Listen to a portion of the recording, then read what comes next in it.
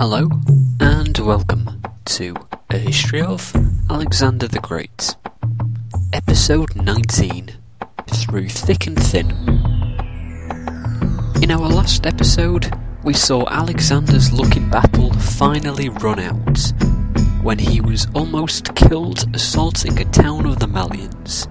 Today, we rejoin him, sulking. He was annoyed with his friends for blaming him personally for his near-death experience. Arian suggests he was sulking because he knew they were right. So, what was going on in the war then? Alexander was chasing down the Malians and the Oxydraci when Alexander was injured. So, what did they do? Well, they surrendered. Both of them. Well, that was that.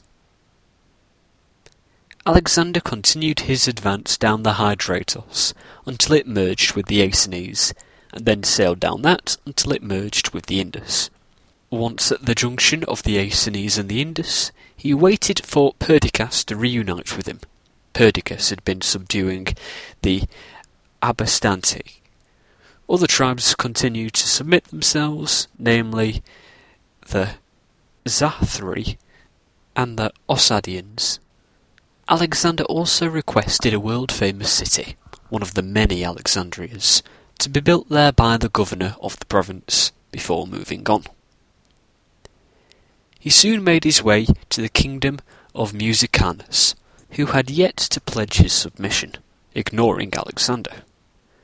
Alexander thus surprised him, having advanced down the river remarkably quickly.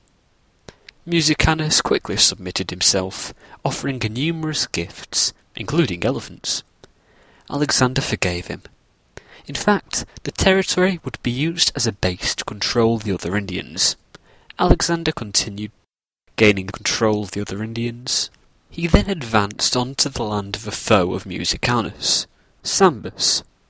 Sambus fled from his capital, but he left his relatives to tell Alexander Sambus had not fled out of opposition to Alexander, but out of alarm that he had allied with Musicanus.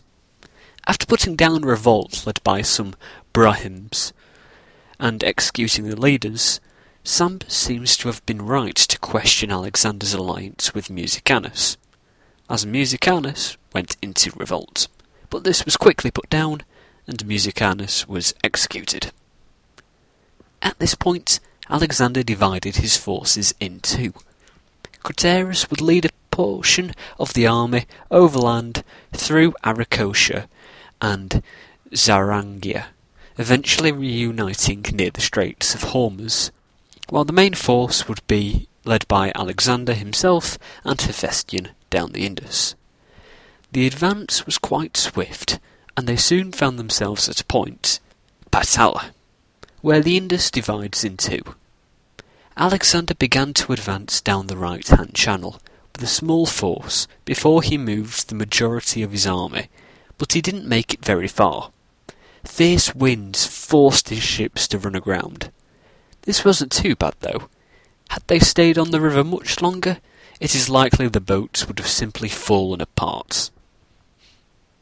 New ships were built, guides were acquired from the prisoners, and a second attempt was made. This was more successful, until they got close to the mouth of the Indus. As well as being caught in more strong winds, Alexander was caught off guard by the tide, which went out and left the boats stranded. This was fine for the boats which had landed in soft mud and were able to set off once the tide came back in, but not so good for those who settled on sharp rocks. The crew either fell out when the tide came back in, or the boats were smashed into the rocks. Alexander continued moving downstream, reaching the island of Siluta. It was a good location for him to camp his army. It was a large island with shelter and fresh water. Alexander carried on, an expedition for the expeditionary force, if you will. Alexander wanted to see the ocean, and did. 25 miles from Seleucia, he found another island in the open ocean. He then sailed back to Seleucia, made sacrifices to gods he claimed Ammon had told him to sacrifice to. Then he sailed to the second island beyond the mouth of the Indus and offered another sacrifice to other gods with a different ritual than the first. He then sailed into the ocean, sacrificed to Poseidon, deposing the bodies of the slaughtered bulls into the ocean, then sailed back to Patala, where a fortress had now been constructed, and he ordered Hephaestion to fortify the harbour and to install docks. Arrian wonders whether Alexander was planning to make this a permanent base for his fleet. If Alexander had lived longer, I think it's quite likely that he would have returned east, and this could well have been a base for the fleet. Alexander now launched a second expedition down the other branch of the Indus. He wanted to find out which of the two would be the easier for the fleet to travel down. He soon made his way to the ocean. It was a much easier route than the first. The mouths were 225 miles apart, according to Nearchus, but Aristobulus says they were 125 miles apart. He had a small explore of the area around the mouth for a few days before heading back, constructing another harbour and docks built on the river, and left 4 months of supplies there with a garrison, and made every preparation he could for the voyage to the coast. If it could, I'm sure the fleet would have sailed for the ocean straight away, but it couldn't due to the monsoon, a southerly wind, meaning that it blew from the south to the north. This meant that he couldn't sail until conditions improved in early November. So Alexander set off with a portion of his army on foot and left the fleet behind to sail when conditions improved. There were 2 main reasons for Alexander's march on land. 1, he wanted to make wells for the fleet, and 2, to subjugate the Orytae, an Indian tribe who had yet to submit to him. This was achieved quite quickly, and then he began his march into Gedrosia. Gedrosia, in Alexander's day, spanned from the mouth of the Indus to the Straits of Hormuz. Any of you familiar with this area of the globe will know it is a desert.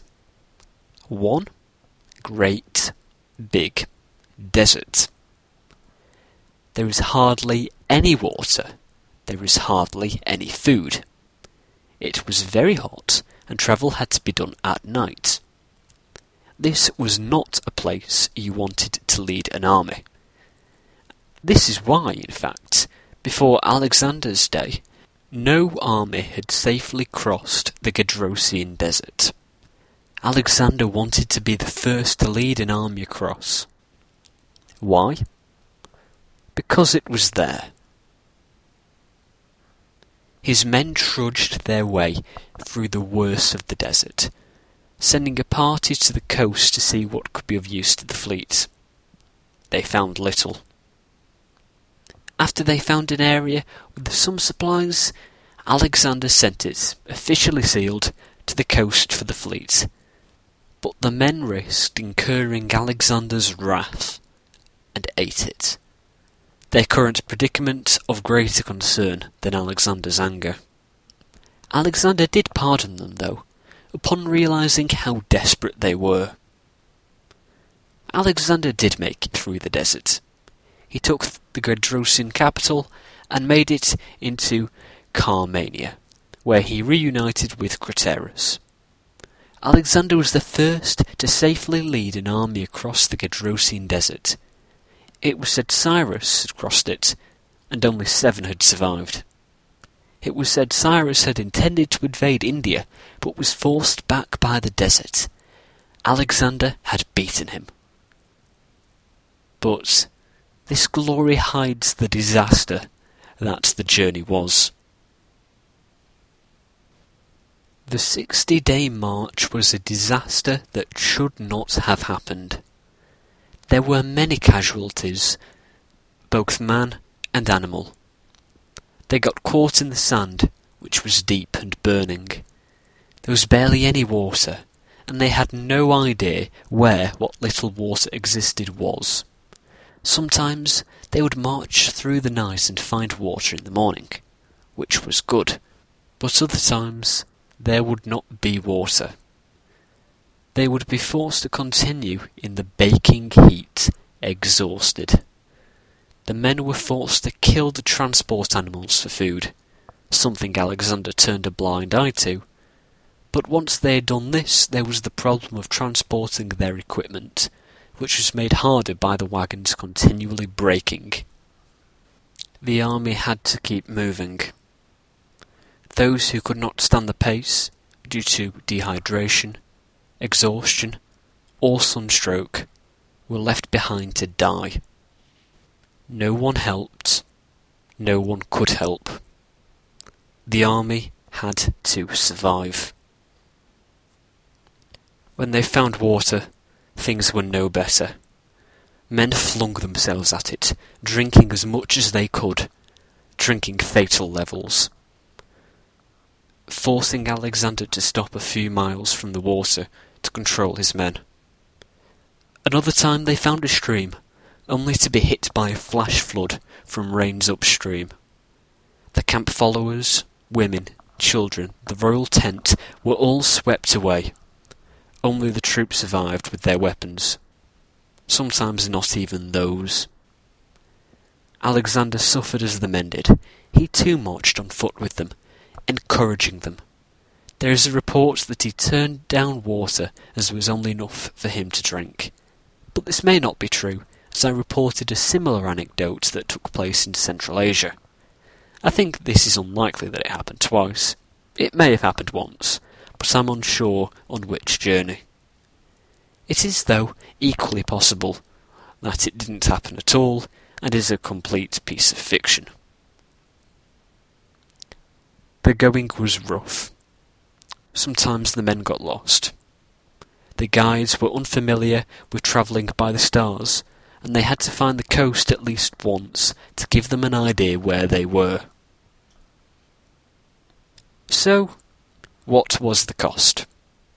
We are unsure, but using Nearchus' statement that Alexander had 120,000 fighting men at the start of his voyage down the Hydaspes, modern estimates are that anything from 8 to 70,000 troops died on this march. Remember to visit us online at thehistoryofpodcast.blogspot.com. Send me an email at thehistoryofpodcast@gmail.com and join us on Facebook, Twitter, Google+, YouTube and Tumblr, links to all of which can be found on the website. Thanks to Peter John Ross for the music, and thanks to you for listening. Join us next time when we take Alexander to the heart of his empire.